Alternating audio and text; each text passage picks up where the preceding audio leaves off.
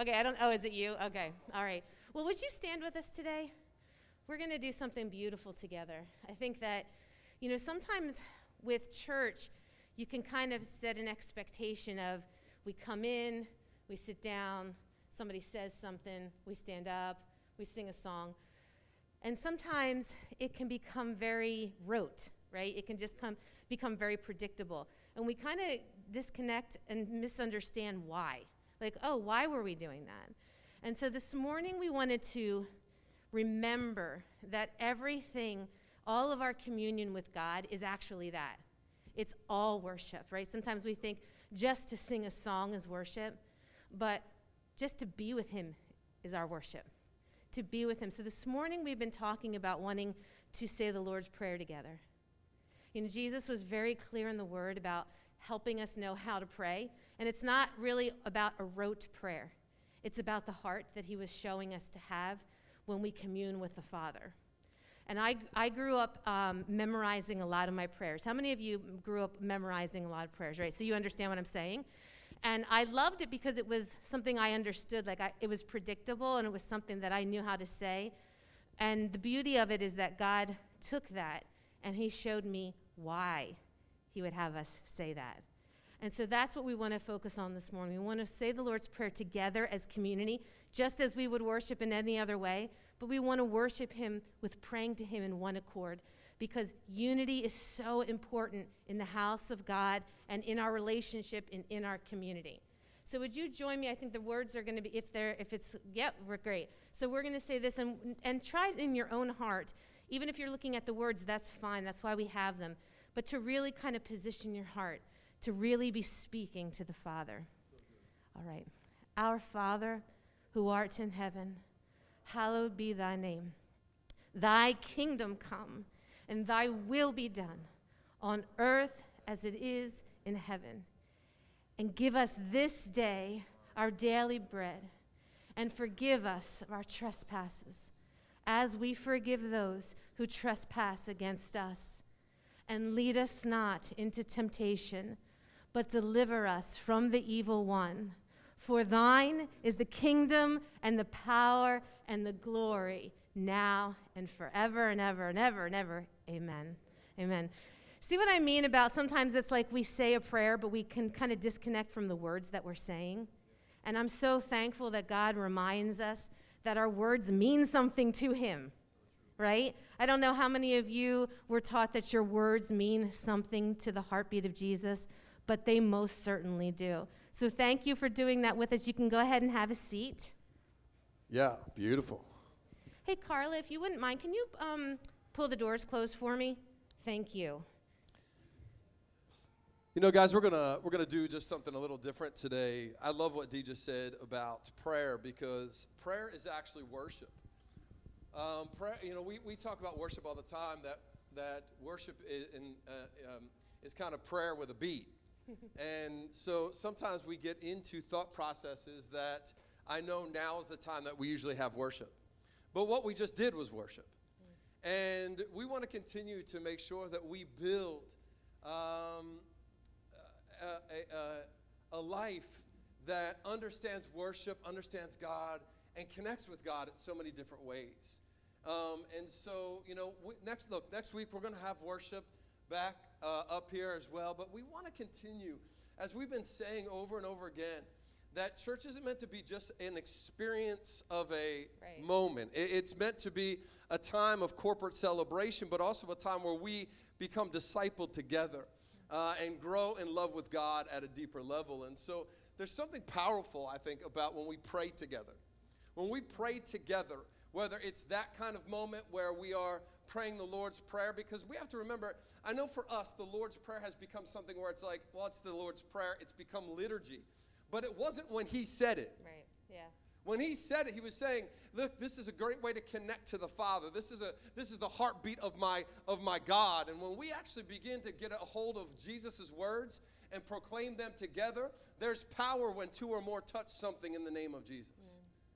So even though for some of us we may have been raised to repeat that over and over again, and it may have become liturgical, can I really encourage you, never allow the Word of God, especially the things Jesus has said, to actually lose its value, because that's what the enemy wants to do. He wants us to lose the value of what Jesus has said by marginalizing it into those things. So, yeah, look, we've been saying the whole time over this last year and a half, church is going to be different. Church is going to be different. Church is going to be different. Today is just a different Sunday. And also, we also wanted to let you know that we know that. So for those, if this is your first time, this stage does rotate. It does rotate. And so what we're going to be doing is, because we know if you happen to be here last week, I struggled a little bit while I was reading and moving.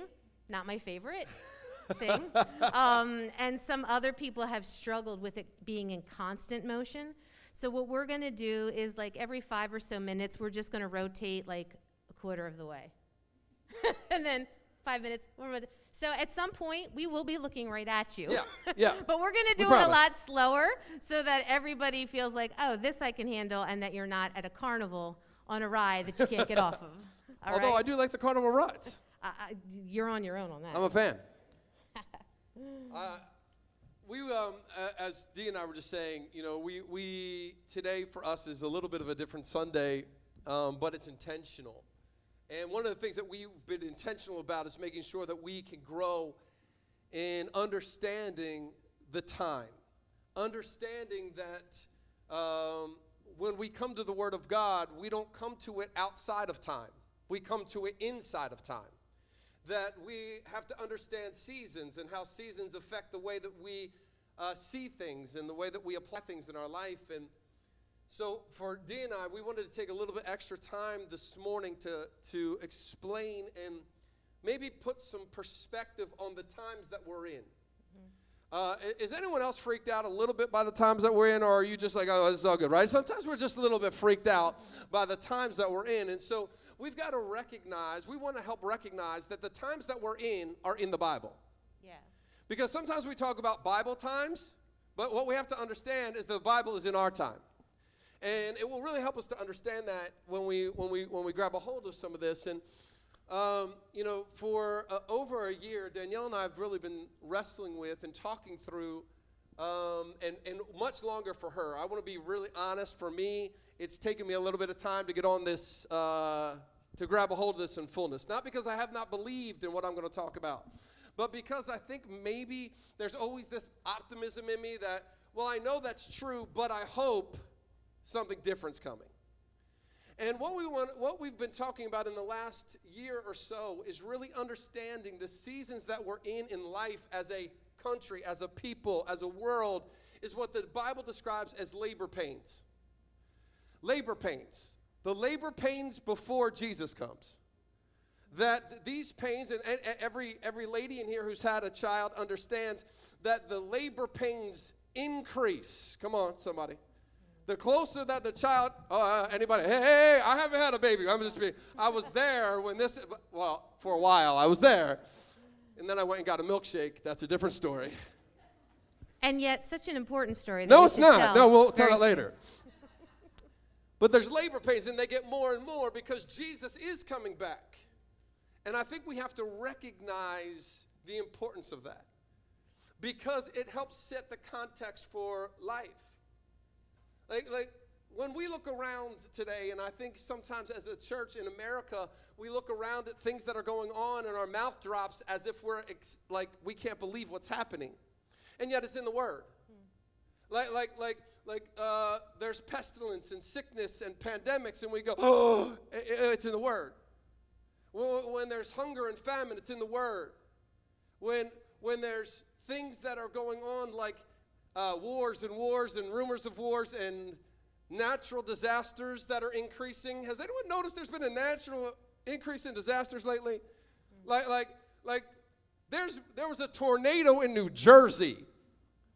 I lived here all my life, never until the last couple of years, right? The ice caps are melting. There's earthquakes and we saw this the other day. The ocean is on fire. If you saw that and did not think Jesus is coming back, we've got it, right? Come on. The ocean is on fire, but we should be surprised. It's in the Bible. When we talk about oppressive governments and narcissistic leaders, it's in the Bible. When we talk about generation against generation, and the Bible talks about nation against nation, it actually, those Greek words are ethnos against ethnos versus ethnos, ethnicity versus ethnicity. When there's racial divides and strife, we should understand that it's in the Word of God, in the context of labor pains of what we're talking about. The Bible says son will rise up against father, mother against daughter.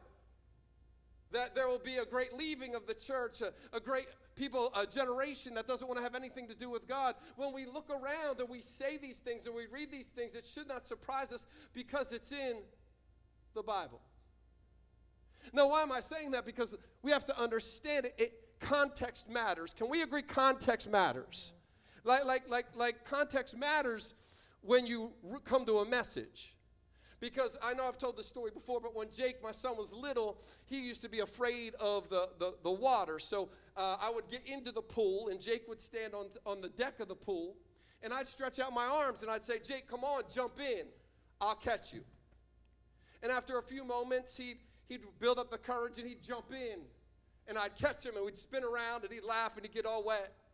Now, how many of you know that if he decided not to jump in, what's the big deal? All right, he may not have learned how to swim, and maybe he wouldn't have got cooled off or refreshed for that day, but the context of that isn't that big of a deal. However, if Jake, my son, was trapped in a 5-story building that was on fire, and I was standing outside the window that he was in with my arms outstretched saying, come on, jump to me, I'll catch you.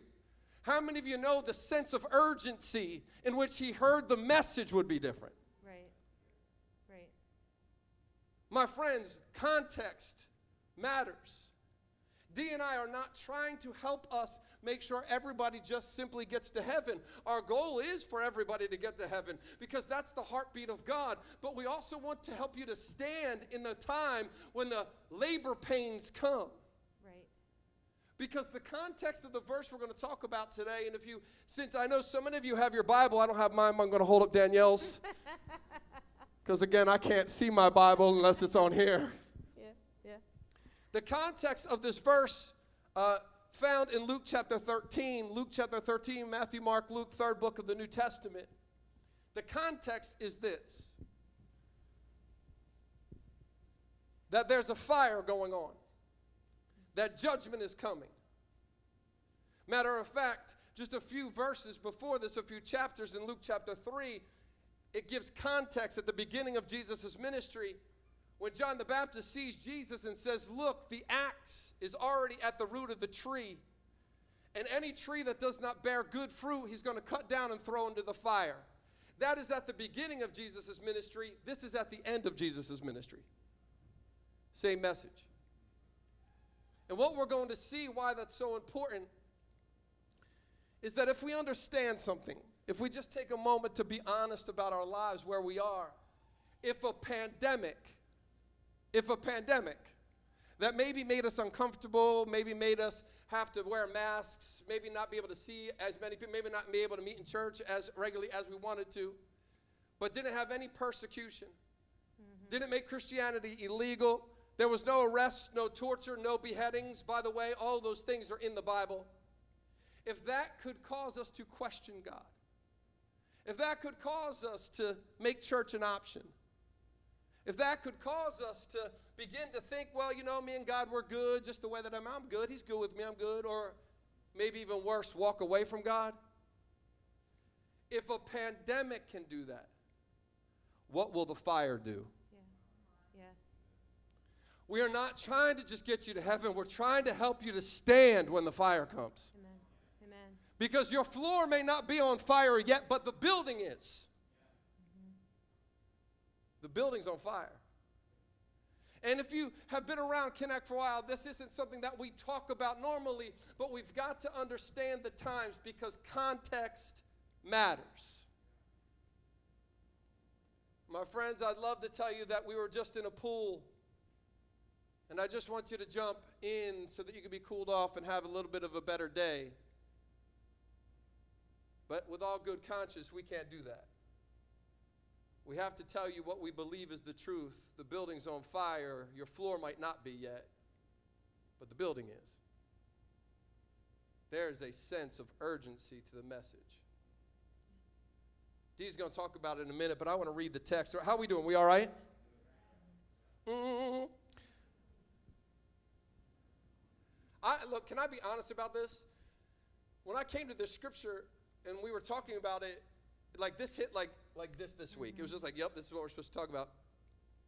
There was something powerful because usually when you look at this, you can look at it one of two ways. You can see this verse and say, oh, I know I got to just do better and be better. Or you could be like, oh my gosh, God's so mad at me because I'm not doing something. And I want us to understand there's a heartbeat of God towards you in this. And the heartbeat of God is simply this: I am a patient God. But understand the times. Mm-hmm. I am a patient God, but understand the times. Right. The Bible says this. This is Jesus speaking in Luke chapter 13. We're going to start in verse 6. He said, Jesus also spoke this parable. A certain man had a fig tree planted in his vineyard, and he came seeking fruit. Say fruit. Fruit. You can underline that. He came seeking fruit on it and found none. Then he said to the keeper of his vineyard, look, for 3 years I have come seeking fruit on this fig tree, and have found none. Cut it down. Why does it use up good soil? But the keeper of the vineyard answered and said to him, Sir, let it alone for this 1 year until I dig around it and I fertilize it. And if it bears fruit, well, but if not, after that, we can cut it down. Jesus was talking in his day to Israel, but he was also talking to us. And we're gonna unpack this a little bit today even more. Dee's going to take a moment to unpack it from the encouragement she's given me over the last couple of years about understanding the time a little bit differently and seeing it from a different perspective. Because I'm not talking about missing the rapture. I'm not talking about missing heaven. Heaven is a deal that is done when you accept Jesus Christ as Lord and Savior of your life. Mm-hmm. I'm talking about standing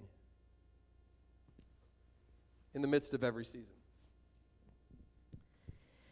And if this is one of your first times with us, being with us, whether you're online with us or whether you're in the room with us, I just want you to understand a little bit about me personally so that you can understand the mouthpiece that is coming with this word today. I grew up in a church when my father had gotten saved. He immediately found a Bible-based, Bible-believing church, and we were planted into that church. And as I've said before, the things of the Spirit of God were not odd to me. Sometimes when if you're established in a church, a lot of times you'll realize that a church is comfortable with God the Father. Yep. We talk a lot about God the Father. We talk about a lot of times rules. A lot of times when we talk a lot about God the Father, we become very connected to the rules. And I'm actually the type of person that gets comfortable with that because then I know the deal. You're a rule person. I am. Yeah, and a list person. List person and rule person, meaning so like I don't feel like I have to figure something out. I know what something is. It's black and white. And then sometimes there's churches that are very Jesus focused, and they connect very much with Jesus in the Bible and that part of the nature of God the Father, God the Son, and God the Holy Spirit. So they connect with him a lot more on a human level, on an emotional level.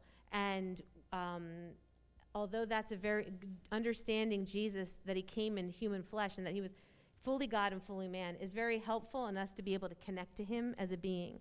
But if we only connect to that part of the Godhead, then we are in danger of missing out on understanding the total person. It's kind of like just knowing one aspect of God, right? You're in a relationship, and they think they know one part of you, but they don't know all the parts of you, and you wish to feel truly understood is to be understood on all the sides of yourself. And with the Holy Spirit was very much a part of the church that I grew up in, and not in an odd way. I think sometimes the Holy Spirit gets a question mark above him, so we just kind of like, I don't really know what that's about. And for me, the Holy Spirit was made understandable to me just as much as Jesus, just as much as God. And so when I read things in the Word about the prophetic, it's not odd to me because it's a portion of who God is. Yeah, so good. Do you understand? It's an actual part of his being. It's not just an activity that some people do that are a little bit more out there. Yeah. It's a person. It's just understanding another side of him. And for several years now, for my whole life, I believe that one of the gifts on my life is the gift of discernment. Some of you understand that because for some of you have that gift of discernment. It's a shorthand. It's like a spiritual shorthand. You just kind of know the deal. You know, you got your finger on that heartbeat before anybody has to really explain it. You understand a situation. You understand a person. You try to explain it to somebody else. They don't get it. You don't understand why they don't get it because they don't have that gift. Yep. That's why we can't take any credit for it. It's a spiritual impartation. And along with that comes sometimes deposits, a prophetic deposit. And many times over the years, I think I've counted now, in the last 6 to 7 years, I've had 9 dreams that I absolutely knew when they were occurring and when I woke up that they were prophetic. And they were always for the church. Yep. They were always for the church. And somehow, in the midst of that dream, I would have understanding of what was taking place because it was often like an analogy. So there have been times where I've explained pieces of that to the church, and there's some times that I've held it because I haven't known what God would have me do with it. And honestly, I don't know the answer to that, which is why I hold certain things until I get extreme clarity from the Spirit of God, because I feel that that's what stewardship looks like. You know, if God decides to put a piece of himself inside of you, then you have to really think about and ask him what he wants you to do with that. And this morning what I want to do is I want to share one of those dreams with you, because we believe that it is connected to the life of the church. True. And to the word that we're sharing this morning, and that it's time that we start to understand that the Spirit of God speaks to us. You don't have to expect for him to speak to you through other people. He will speak to your spirit because deep calls unto deep. Yes. And this is a dream that shook me very deeply, but I believe that there is understanding for us to gain, which is why we're taking time this morning to talk about the things that we're talking about. Correct. Because otherwise, we just say, oh, that church talks about this stuff, and that church over there talks about that stuff. And some people talk more about this, and some people do more of that. But what we truly believe is that the mouthpiece of God is shouting to us. He is not hidden. He is not hiding himself right now. So we have to make it normal to talk about the things that he's sharing because he's sharing himself. And the dream that I had was I was in Cherry Hill. And if you grew up back in the day on one of our roads here, there used to be something called the Good News Bible Bookstore. Yeah. Right next to Morristown Mall. And, well, no, the Cherry Hill one. Yeah, not Sunshine. So the Good News Bible Bookstore, and I was in front of that, and I knew that I was in front of that on a reason. For a reason, I knew God was locating me.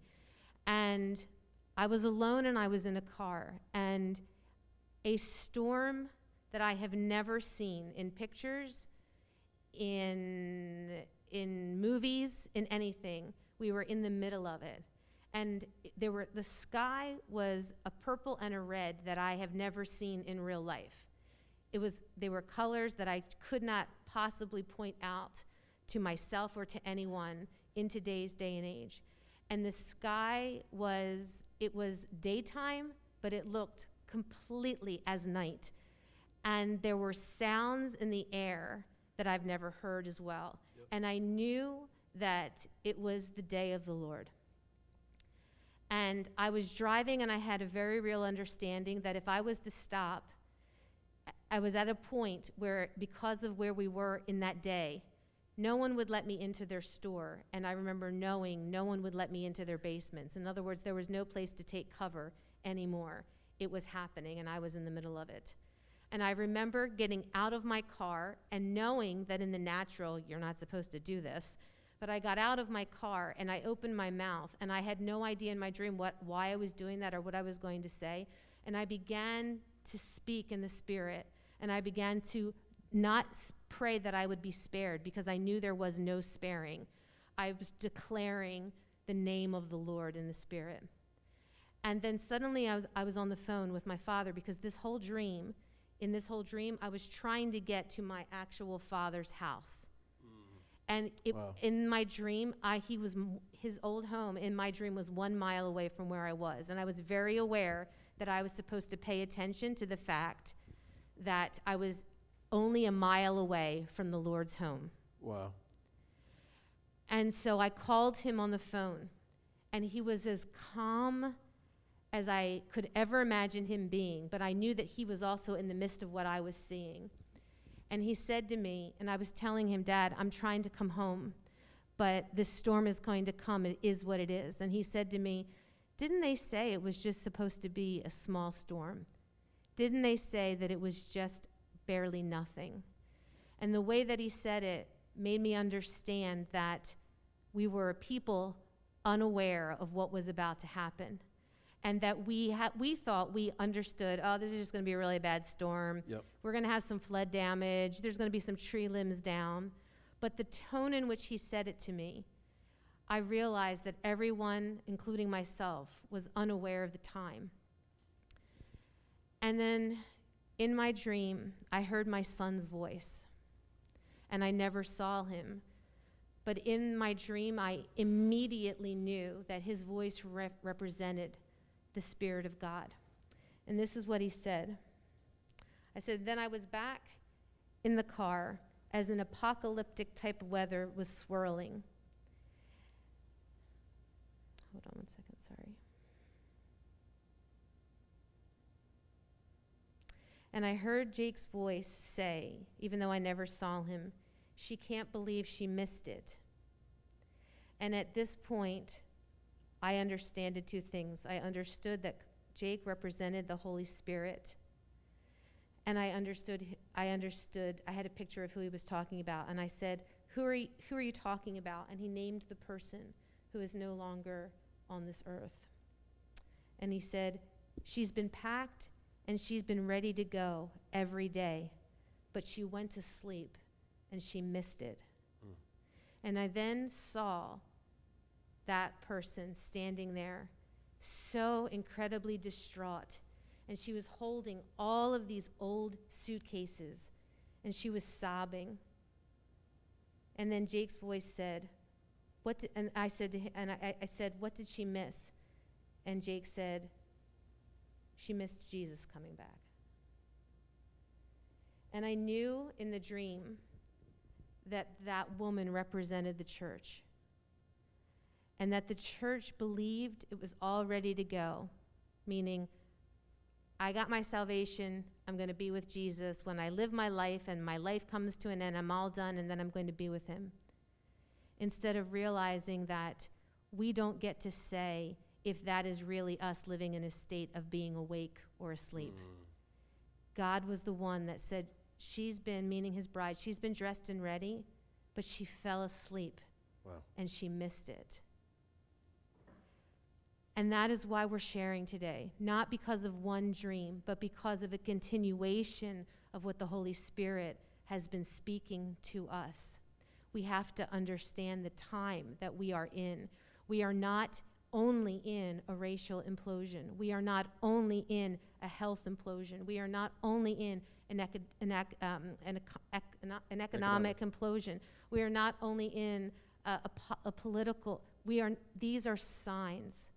These are outward expressions of what could very easily distract us in the natural if our spirit is not pointing toward him in things that we cannot see. And church, the last thing I want to say is this, is that we might want to claim that we're alive, we're awake, we know what's going on, we got it, we're going to be great, we're going to be standing. But in one of those dreams that I had, it was again the end days, and there was an attack coming toward me, and I knew that I represented believers, and I would speak to the attacks coming, and there was an incredible authority that was coming out of me that I have never felt in real life. Yep. And I would turn to the rest of the church, and I would say to them, don't you realize it can only be God? It can only be God, because in myself, you know me, I don't have any authority like that. Yep. And not a single person was fazed. They weren't fazed by what they had seen. They weren't fazed by what I was saying. And the reason, and that what I realized in that moment was this, is that everything that we pour into ourselves, a lot of times as a church, we teach each other that it's only so that we can go and share the gospel, which is very true. Our lives need to be sharing. Our lives need to be testifying. We need to be testifying, yep, and all of the rest of that. But church, we are pouring into our spirits right now. So on the days that are coming, we actually can simply stand. When the word talks about putting on the full armor of God, what does it say? Stand. So then you stand. Who dresses in all of that armor not to go into battle? It's going to be a battle. Yep. To stand is going to be a battle that requires that kind of armor. And it's not only going to be, because there's going to be a time, church, where that door does close. And it's going to need to be something that fuels us to be able to stand. It's good. She was packed and ready and fell asleep. Throughout the Word of God, we see it time and time again, don't we? That God says to His people, to His bride, arise, wake up. And he's talking about a spiritual awakening. And I think that's where we are. And maybe for some of you today, you can just be like, man, I'm good. I've been awake. I'm fine. But maybe for some of the rest of us, this can spark something to really begin to maybe identify where we are in the midst of this journey, of this season. Because here in Luke 13, when Jesus is saying, the master keeps coming and looking for fruit, but has found none. He's been coming for 3 years. I don't want us to miss the heartbeat of God. I love this story because I love the heartbeat of God in it. I mean, look at what it says. It says, for 3 years, He kept coming.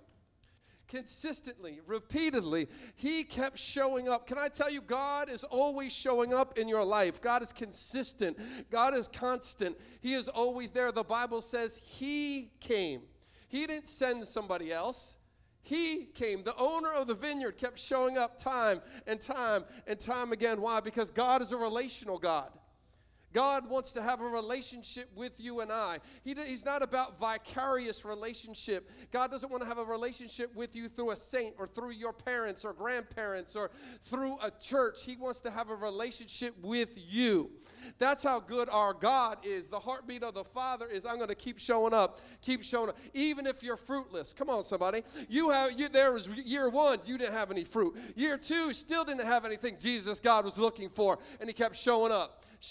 My God doesn't show up because of what we have. My God shows up so that we can have what we have.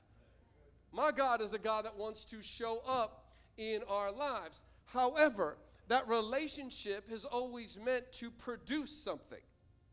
It is not just meant to produce heaven. It is meant to produce something in our now. There was an expectation that this relationship was going to produce something in life, and that relationship was supposed to produce fruit. That being a part of the vineyard it had been in had given this tree, by the way, tree wood in the Bible always represents humanity. Let the trees of the field clap their hands. When you see wood in the Bible, it always is referring to humanity. The Ark of the Covenant was made out of shittim wood. I just love saying that word. Shittim wood. Why? Because it's incorruptible humanity. The wood is always symbolizing humanity. So what it's saying here is that that you and I, as the tree, had the advantage of being placed in good soil. You're in good soil today. You had the advantage over the years of being taken care of by the keeper of the vineyard. Jesus has kept showing up for you even when we didn't show up for him. Even when we forsake him, he doesn't forsake us. We have the advantage of those things in our life. And everything that the vineyard keeper and owner brought to you and I was meant to produce something. It's meant to produce fruit. Now, what I think is so amazing about God is that there's never an expectation of God that does not precede an impartation from God. God will never expect something from you he hasn't first empowered you to do. So for some of us, we're like, man, I don't know if I can grow fruit. No. See, my God will never expect something from you that he hasn't first empowered you to do. That's part of being planted in this good soil. The issue that Jesus has with the tree, and therefore maybe with us, is that it did not take advantage of what being planted meant. It never took advantage of what was supposed to happen when it was planted. The goal of being planted in the heartbeat of God, in the kingdom of God, in the vineyard of God, is not simply to go to the heaven of God. It's to produce the fruit of God in our lives. The vineyard keeper wasn't looking. Stay with me, listen, because this is where we need to just, how you doing today?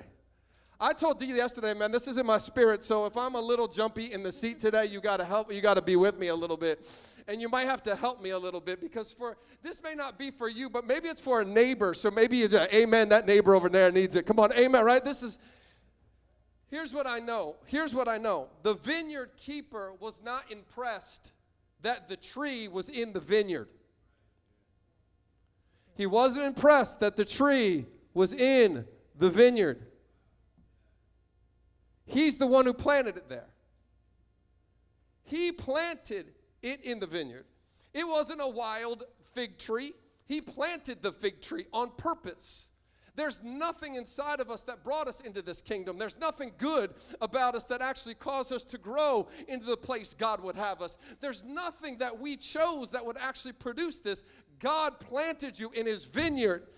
God planted you in good soil. God sent the vineyard keeper actually to make sure that you had what you needed to have to be able to grow. What I love about this is this. Everything was at the vineyard owner's expense. Everything. He paid for everything. The nutrients, the watering, the planting, the upkeep. He paid for everything for this fig tree to be able to grow. My friends, you and I have paid for nothing. But how beautiful is our God that says, I will pay for all of it. I'll carry the expense of your salvation. I'll carry the expense of your forgiveness. I'll carry the expense of your empowerment. I'll carry the expense of your redemption. I'll carry the expense of your health. I'll carry the expense of your healing. By my stripes you'll be healed. I'll carry it. That's what 1 Corinthians 6:20 says. Before we get uppity because we still in church, I'm at least in the vineyard, God's not impressed. He paid the price. But it's not just he who pays the price, and I think this is what we have to grab a hold of. The trees and the rest of the vineyard also pay the price when there's no fruit growing on these trees. Because this barren tree is using up good soil, it's using up good nutrients, it's using up water, it's using up attention from the vineyard keeper. It's actually taking things away. It's not just about what it's not doing, it's what it is actually taking that should be being released.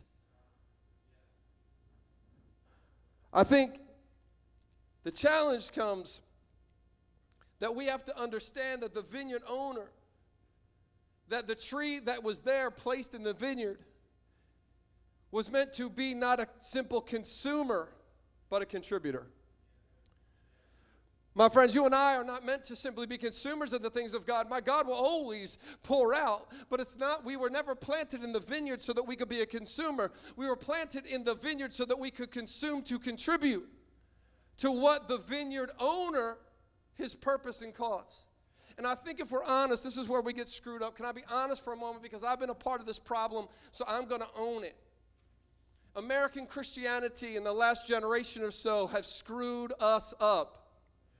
Because we, in and of ourselves, we've shifted the centrality of the gospel away from the gospel being about how we can get to know an amazing God who is in heaven, high and exalted, King of kings and Lord of lords. He is the master of all things, and in his eyes, man, I have nothing. I've done nothing to deserve anything that he has given me. I am absolutely powerless without him. We have shifted the centrality away from us getting to know God to God making my life better. How can God make my life better? And here's the thing, it doesn't sound, now don't get me wrong, God loves to bless us. God actually loves to bring healing. God loves to pour things out. It's not about what God isn't, it's about what we expect. Because when our life does not look good, when the situation, well, I'm just not as happy as I was, I don't get to do what I want to do, it hasn't been what I've been, we feel justified to start renegotiating the terms with heaven. And start saying, you're not holding up your deal. But the deal was never for him to make our life good. The deal was always for us to know him. And by knowing him, we could stand. By knowing him, we'll bear fruit. By knowing him, life will be abundant. Abundant life doesn't get us to know him. Knowing him helps us to have abundant life. That's the beautiful thing in the midst of this.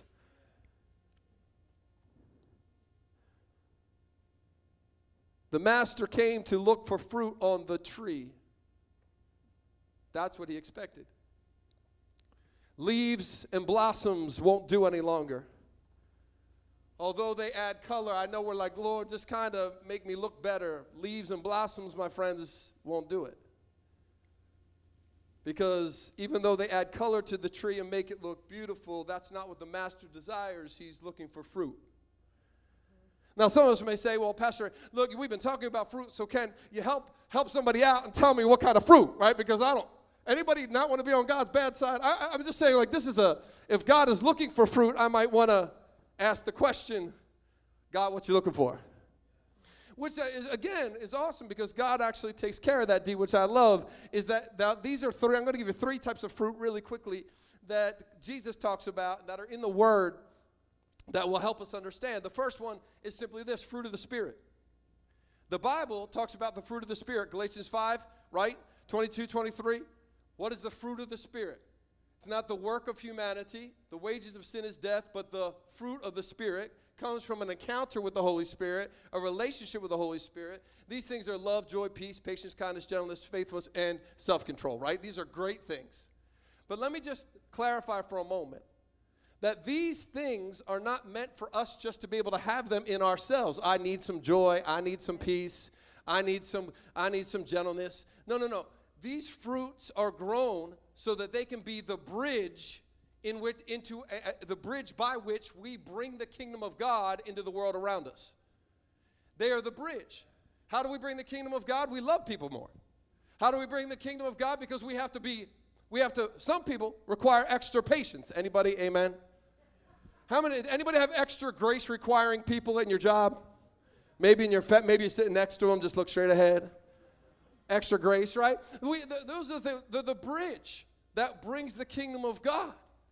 That's what the fruit is. Yes, we need peace. Yes, we need joy. It's not saying that the vineyard owner doesn't bring it into our life, but we're not meant to be a consumer. We're meant to be a contributor. It's the bridge. Ezekiel 47 had already given us the picture that when the Spirit, the river of life, the trees planted by the river of life, when they are attracted, when they're fed by the living water, their fruit will bear every month and will not fail, and their leaves will be used for the healing of nations. It's meant to be given away. Fruit of the Spirit.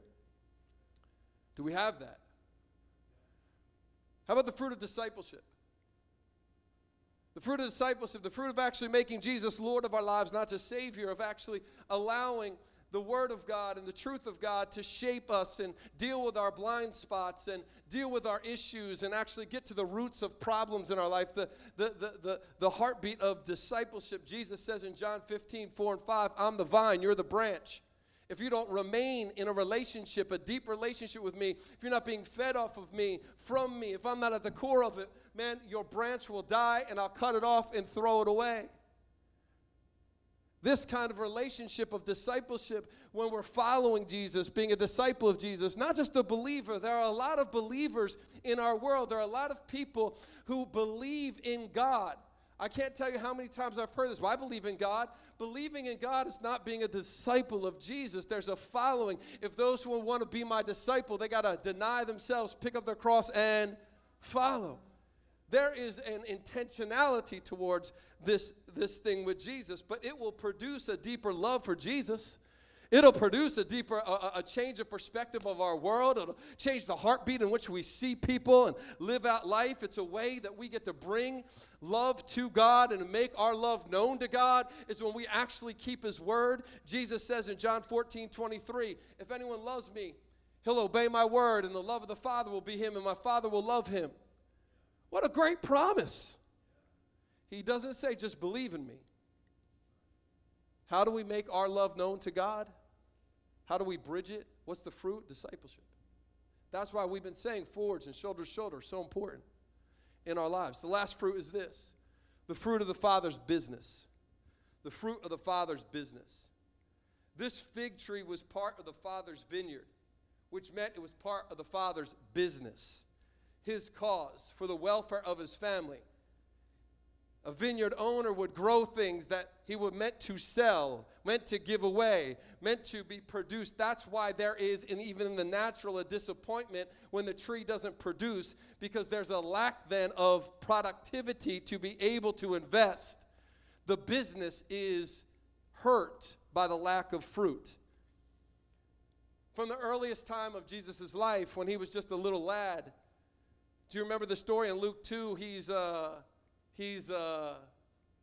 in Jerusalem with his family, and they can't find him. They left him behind. Each parent thought the other one had him. That's good parenting right there, right? Each one thought the other one had him, and they left.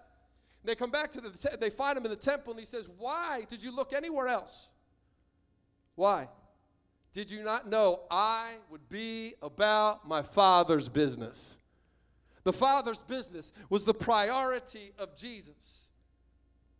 Producing fruit for the Father's business was a priority of Jesus. Can we honestly ask ourselves, is producing fruit for the Father's business a priority for us? Not the Father's business blessing us, but us producing fruit to bless the Father's business. Here's the good news of all this, and I'm going to wrap up in just a couple of moments, but the good news is that God wants us to bear fruit. Like, God ain't mad at you. He wants us. There's a desire for God. He's like, yeah, I'm in. I'm in this journey. Did you see the vineyard keeper, by the way, which is a picture of Jesus? God the Father is the vineyard owner. The vineyard keeper is Jesus. The vineyard keeper goes before the Father and says, don't pass judgment yet. Hold off. Give them a Selah moment. Let them have a breath for a minute. Let them just recognize the situation. Let them understand the urgency of the moment so that they can understand God. God, He intercedes for us. That's the compassion of the goodness of God. The truth is, my friends, the only thing the only thing that has no value to a tree, stay with me, listen to this, we were talking about this week. The only thing that does not have a value to the tree, D, is its fruit. The only thing that has no value to the tree itself is fruit. The leaves, they give shade, they take in carbon monoxide and produce oxygen, photosynthesis. They're part of all that. The roots, they give it stability and drag nutrients and water from the soil. The bark gives protection from outside forces and insects. The pulp on the inside is the highway in which the nutrients go. It gives it structure. The only thing that does not benefit the tree is the fruit. Isn't it amazing to you that the only thing the master is looking for from you doesn't benefit you? When American Christianity is saying God only wants to, the gospel is how can my life be benefited? And the master says what I'm looking for doesn't benefit you, because fruit is either one of two things. It actually is either used to reproduce the tree because it holds seed, or it's meant to nurture and sustain someone else who's going to pick it off the tree. There is nothing in the fruit. But how good is God that he still wants to utilize you and me? He still wants to put things in you and I that will absolutely reproduce the tree and bless the tree and bless other people around the tree. What a good God we've got. That's the picture of us. And here's the reality, my friends. He's giving us a fourth year. He's given us a fourth year. Did you notice after 3 years, and then Jesus says, no, give him one more year, a fourth year. Now, 4 is the number of creative new work. Creative new work. There are 4 seasons. Come on, right? Winter goes to spring, right? There's a new work. Spring goes to summer. There's a new work. After Jesus' 3 years of ministry, after his 3 years, the 4th year, he created the church, which was a new work. What the vineyard keeper is trying to produce in you and I is not a better work. It's not a better life. It's not a better attitude. It is a new creative thing that only he can produce inside of you and I that will bring life and change. We've got to see the goodness of God in the land of the living. We've got to see the goodness and compassion of a king who says, you know what, I should cut you down because you haven't produced anything. I should get rid of you because you're using up the soil. But I love you so much. I still have hope. I still see something you can't see. I still can create something you can't create in and of yourself. I still want to do it with you. What a good God. Jesus, at the end of this chapter, one of the last verses says this. This is the cry at the end of it all. Jerusalem, Jerusalem, you who killed the prophets and stoned those who were sent to you. Oh, how I have longed to gather you under my wings like a mother hen, but you did not want it. Oh my gosh. God, forgive me for being Jerusalem. God, forgive me for thinking I was the city of God. I had it all together. And you were trying to do something in me. And I said, I'm good, peace. That Greek word there for not willing is to not want to have to experience it. It is literally God saying, I'm coming. I want to do something new in your life. And you saying, nope, I don't want to experience it. I'm good just the way I am, God. I'm the city of God. I've got it all together. I think like chicks sometimes we believe our hen is trying to keep us from something. He's not trying to keep you from something. He's trying to get you into something. There's no condemnation in this scripture. Do you hear the heartbeat of God? He's not condemning you. He's saying recognize, understand the context. The fire is on the floors and the buildings beneath you. I'm not talking about jumping into a pool so we can have a better day today. I'm talking about the reality that we got to get deeper roots. I'm talking about the reality that there are things missing in our life that is going to cause us to not be able to stand when the labor pains get worse. And maybe we'll be the lucky ones. Maybe we won't be here. Maybe we'll be in heaven already. But maybe we won't be, and maybe your children won't be, and maybe your grandkids won't be. And what lives in us will run in them. And so what we plant in the Spirit today gets released and multiplied in generations tomorrow.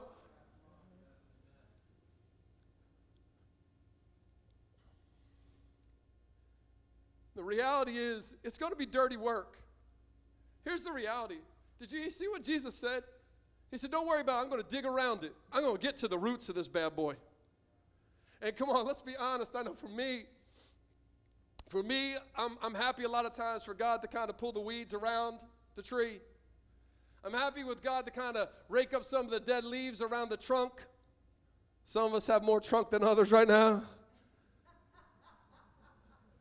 Come on. I'm happy, God. Could you pull some weeds for me? Just kind of clean up around me. When people look at me, I don't want them to think I'm unkept. No. The vineyard keeper said, I'm going to have to get to the root of this issue with you. We're going to get down to some stuff. Are you willing? I mean, it's going to get ugly. You're going to have to look at some stuff you don't want to look at. I've had to look at my own heart on so many things this last year. When our racial implosion started to happen, I said, I'm good. I have a multi-ethnic church. I'm good. Our church has heard me say in my entire life, man, this is the way the kingdom should be. How could I have any racism inside of me? I mean, I played sports my whole life. From the time I was little, I was in multi-ethnicity. I was kidding myself. I was willing for there to be weeds to be pulled, for my life to just, okay, maybe I have some droppings of leaves. No, God, you got to get down to the root of things inside of you. And here's the thing. By finding out some of the roots were bad didn't make me bad. Get over it. It made me less fruitful. I don't want to be less fruitful for my king. I only got years left. I only got a handful. I want to be fruitful for my king. He's not going to deal with surface stuff. Let's get to the root. That's why discipleship's important. Because we will only go so far. Come on, church. We will only go so far. And he said, I'm going to fertilize it. By the way, do you know what that word means? He's going to put poop on you. You're going to get crapped on by God. See, that's what happens, though. Can we be honest? Like, we laugh now, but can we be honest for a moment? Because when we get crapped on by God, we start to renegotiate our terms with God. Because God, the deal in American Christianity is you make my life better. And I'm getting crapped on and crapped on and crapped on. Where are you, God? And he said, I'm the one crapping on you. Why, God? I thought my life was supposed to be better. No, your life's supposed to be fruitful. And I got to fertilize you. Because you didn't let the last season of fertilization work. And the year before that. And the year before that. And the year before that. But my heart is, I will pour as much fertilizer on you as I have to make you what I designed you to be. That's why it freaks me out when Paul says in Romans 5, I rejoice in my tribulations. Are you freaking kidding me? Does anyone else sometimes want to like slap Paul? Yeah, Paul, we get it. You're a superhero. Uh-huh. I rejoice in my tribulations, glory. No, because he said, but I get it, because when I go through it, it produces character I didn't have before. And when character is there, hope is there. And you know what hope enables me to do? It enables me to stand. It enables me to stand. Because I don't hope for something, I hope in someone. His name's Jesus. My friends, you and I are not called just to fight the forces of darkness. We're not just called to be salt and light into a world that is in darkness. We are called to stand in the midst of the darkness. That's what D started with in Ephesians 6, verse 13. It says, put on the whole armor of God.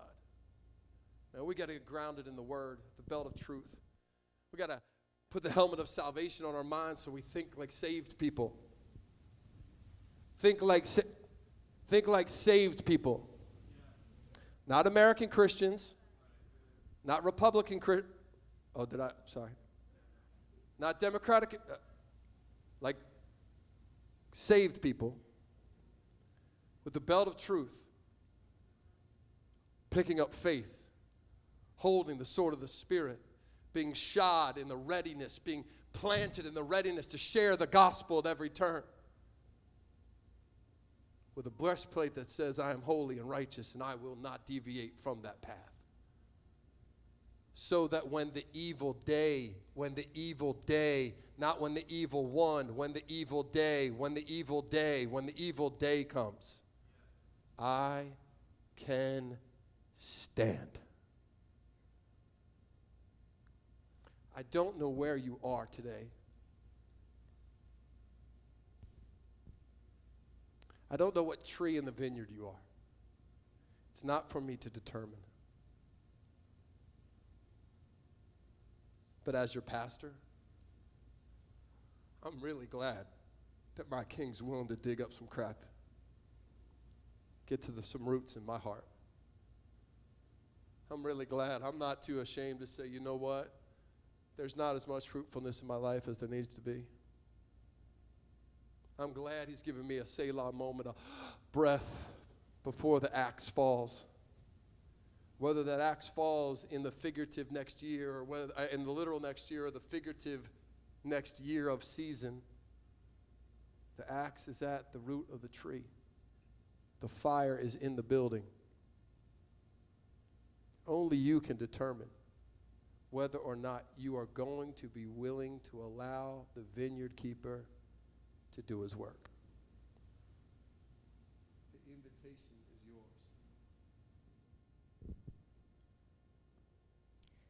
You know what, Kay, I just feel like we're supposed to get on our knees. I just want to pray.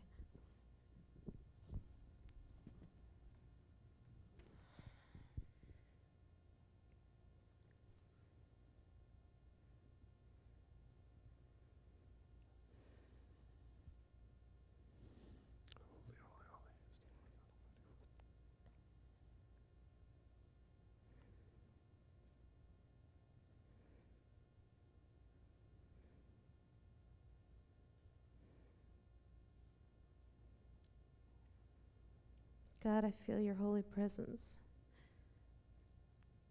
and I don't take it for granted. You could bring wrath. You could bring shame. You could bring guilt.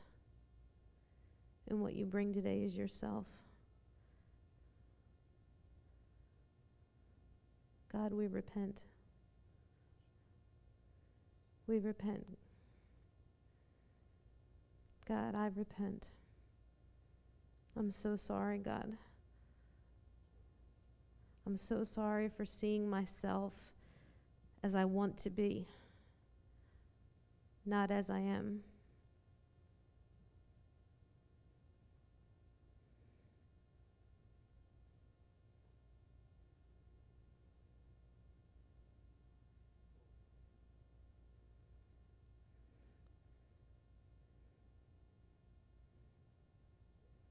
Holy Spirit, fall in this place. Speak to each and every person. Show us how we have been false so that we may be true. As pastors of this church, God, we repent for any and all racism that we've let walk through the door and set up itself and make a home here. Your word has warned us that would live inside the walls of the church, not just the world. And God, I pray that you would give us great understanding to burn it out.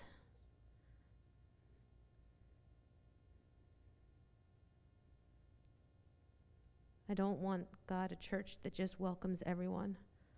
I want a church that reflects every facet of you, because then that means that you are here and that you are us and we are you. God, I pray that our worship changes and our prayers change and our conversations change and the attitudes of our heart change. We need a purging, God. It's the most dangerous prayer that we could pray right now in this life Selah moment. But, oh God, we need a purging. In a time where I just want to hold on to anything that I have left. God, I pray that if there's anything or anyone in my life that I'm not willing to lose for you, God, I would pray that you would give me that one more moment for you to help me dig it out, for you to help me fertilize it with the truth.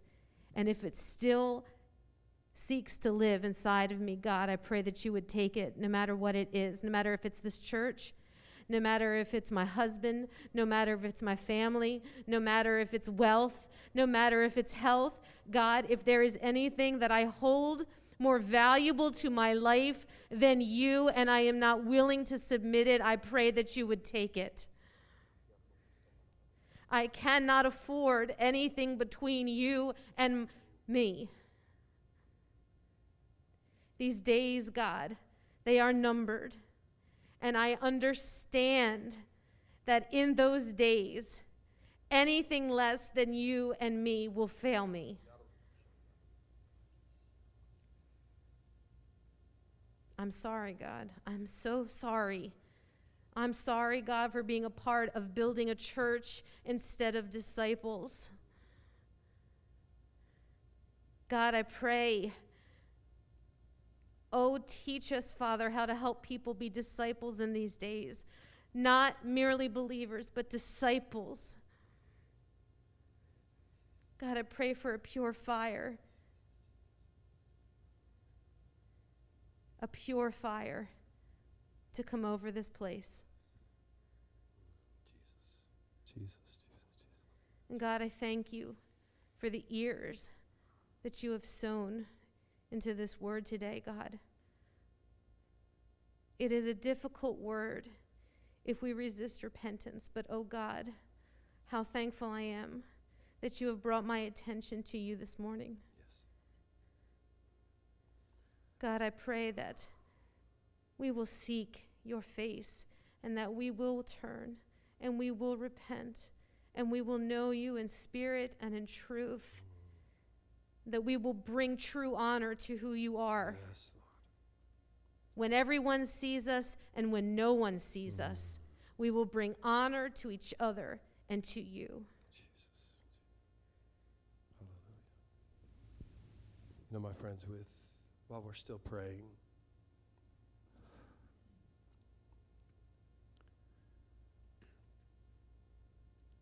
the Bible says if we repent, which just means we turn around and walk the other way, that if we come back to the Father, no matter how far we've been, that he runs to us with arms wide open. Maybe today, if you're honest with yourself, you have been far from God. Maybe you've never actually been close to him. Don't you love the compassion of God that still has given you breath day and day and made mercy new every morning, even when we were far from him, even when we didn't know him, even when we were doing our own thing and rebelling and revolting, whatever it is that we've been in? Can I just tell you, your God loves you so much. It's the heartbeat of Jesus that said, Father, just give me some more time. Let the Spirit work in them some more. Let me just absolutely speak grace and peace. Let me bring them into the church for a moment. Let me introduce them to that person. Let me bring a man or a woman of faith around them. Let me bring their child to Jesus, Lord. Let me just, Father, give me a few more moments with them. What a great God we have that has brought you to this moment today. No matter how far you are, whether it's been a few steps back or whether you're miles away, the Bible simply says if you will turn and come to him today and ask him to be your Lord and Savior, that a new work will be created in you today. So I'm going to ask you, if that's you, to just pray this prayer with me. And as we started today, we're not praying to each other. We're praying to a God that loves us and a God that is able to move mountains, a God that was able to raise the dead, a God who was able to forgive any sin and every sin. There's nothing that we have done that can keep him from us. Fruit starts with one thing: repenting and asking Jesus to be Lord of it all. giving him full permission. That's what I'm inviting you to pray with me right now. So we're all going to pray it together, but if that's you today, pray it from the bottom of your heart. And the vineyard keeper will respond. Just cry out, Dear Jesus. Dear Jesus. Here I am today. Here I am today. I need you. I need you. All of you. All of you. I'm holding nothing back. I'm holding nothing back. I'm willing today I'm willing today to surrender my whole life. to surrender my whole life. Everything I have. Everything I have. All that I am. All that I am. All that I ever will be. All that I ever will. I willingly surrender to you. I willingly surrender to you. I trust in your love today. I trust in your love today. So I'm asking you, Jesus, I'm asking you, Jesus, to be the Savior to be the Savior and the Lord and the Lord of my life. of my life. To forgive me Forgive me of all of my sin. of all of my sins. I repent and turn away. I repent and turn away. And I run to you now. And I run to you now. Thank you for accepting me. Thank you for accepting me. Thank you for filling me. Thank you for filling me. Thank you for producing your fruit in me. Thank you for producing fruit. I choose you above it all. In Jesus' name, amen. Oh, to Jesus I surrender all. To him I freely give. And I will ever love and trust him in his presence daily live. I surrender all. I surrender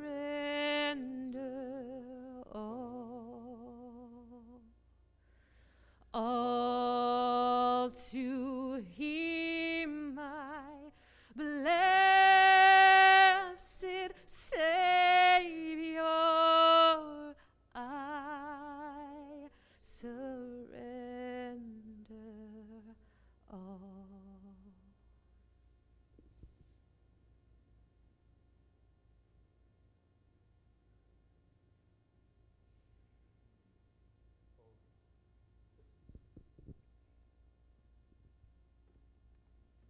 Holy, holy, holy is the Lord God Almighty, who was and is to come.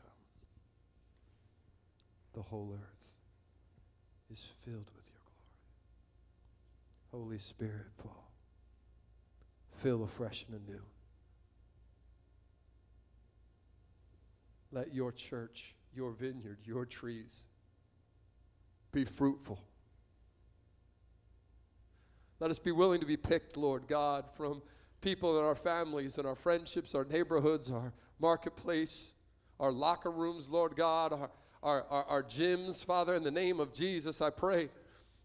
I thank you that your word says that your fruit will never fail month in and month out, that we don't have to worry that as we give it away that we'll run out. Father, I thank you that you are a God of overflow. I thank you that you pour into us so that our cup overflows with the power of the Holy Spirit. I pray a fresh breath over all of this room today. I pray, Lord God, that you fill us with the Holy Spirit like never before, that for some of us, for the first time, that we may be filled to the top of to the overflowing of the brim with the Holy Ghost today. In the name of Jesus, we pray for fruit. We pray for life.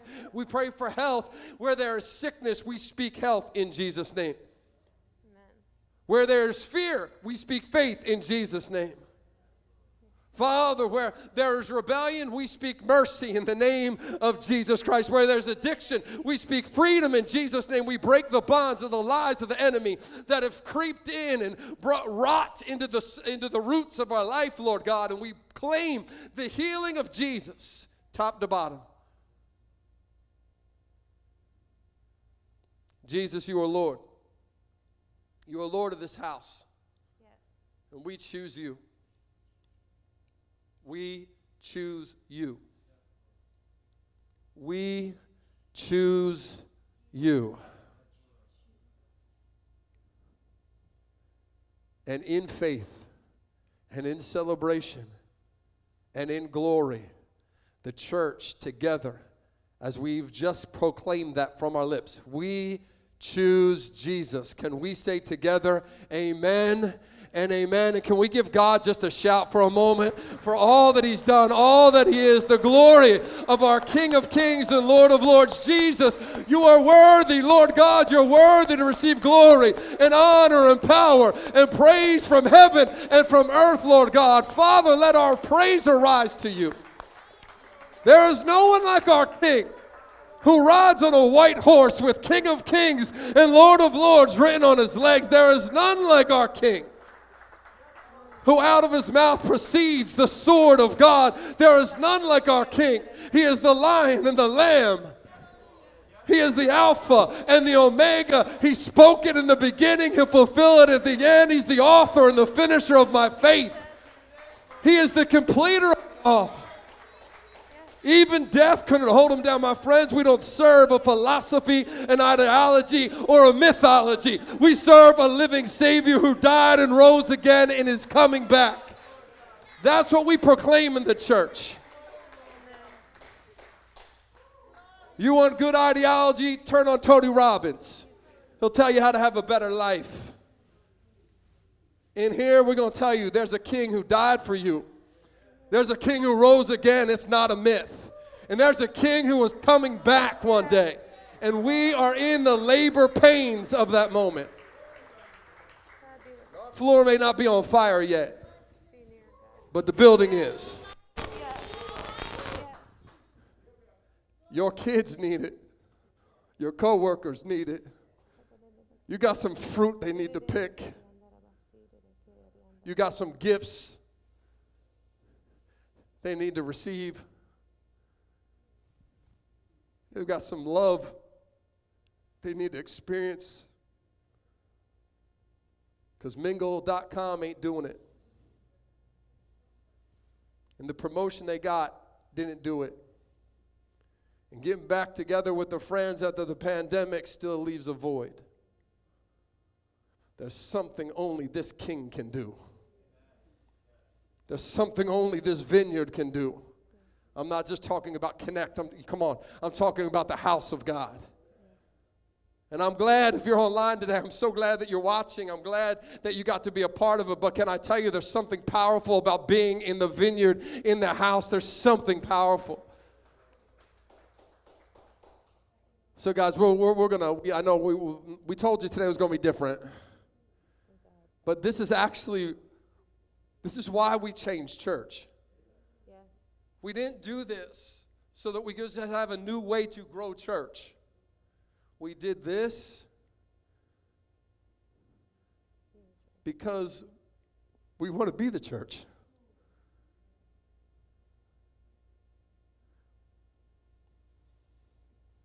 And it's a little uncomfortable, isn't it, looking at each other? Because like in worship now, before you could hide in the back, you could lift your hands, ain't nobody see you. But now everybody sees you. And before you could sit off to the side and be like, amen, and somebody said, oh, I don't know who said that over there. But now everybody sees you. But if we can't lift our hands in here where we love each other and say amen in here where we love each other, how can we stand out there? We want to teach you to stand. To stand.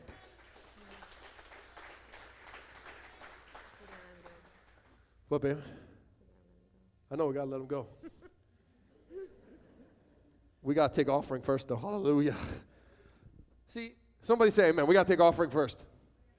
There we go. I got 3 amens. Can I get a 4? Can I get a 4? Number 4. No, I get a 5. 5 over here. I got a 4, Lord. 5, Lord. So I got to give you 4.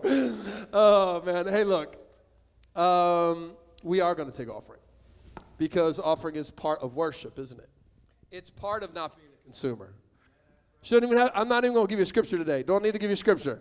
The scripture was, you in the vineyard, Be a contributor, not a consumer. Somebody say amen, right? That's it.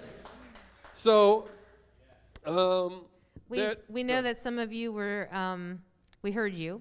The envelopes, we realized we just had the kiosks. So you were having to finish church, then go get the envelope, then come sit back down. So there's ottomans around you. Somewhere around you, there are ottomans. And there should be envelopes, a couple pens, so that you don't have to do that anymore.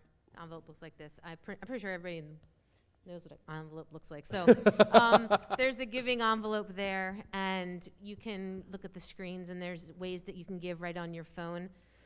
We're not sending anything around to collect the offering. We would just ask you to be faithful and drop it at one of the kiosks that's at the doors when you're leaving. Yeah, and just do me one favor. Don't leave it on your seat, because somebody left like $40 on the seat the other day, which was nice, but... Yeah.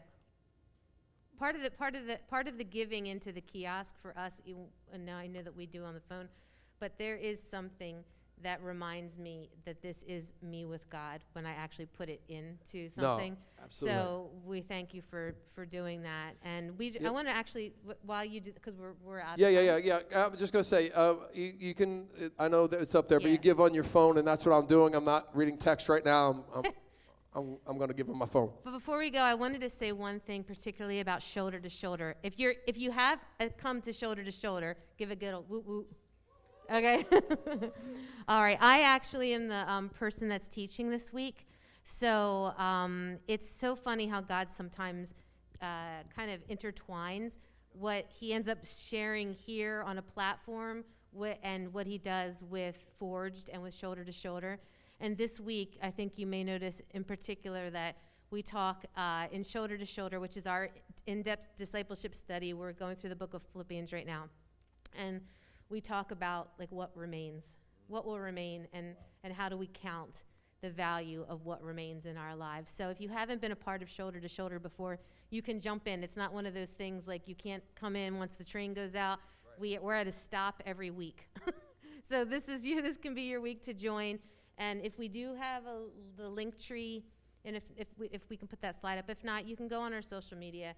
There's always a link tree there that will get you to be able to sign up, so that because what happens is that we do a teaching video, and sometimes it's not me, it's a bunch of our different ladies, but we do a teaching video and we send it to you in your email, so you can watch it at your convenience whenever it works for you. And then we have groups that meet virtually online all throughout the week.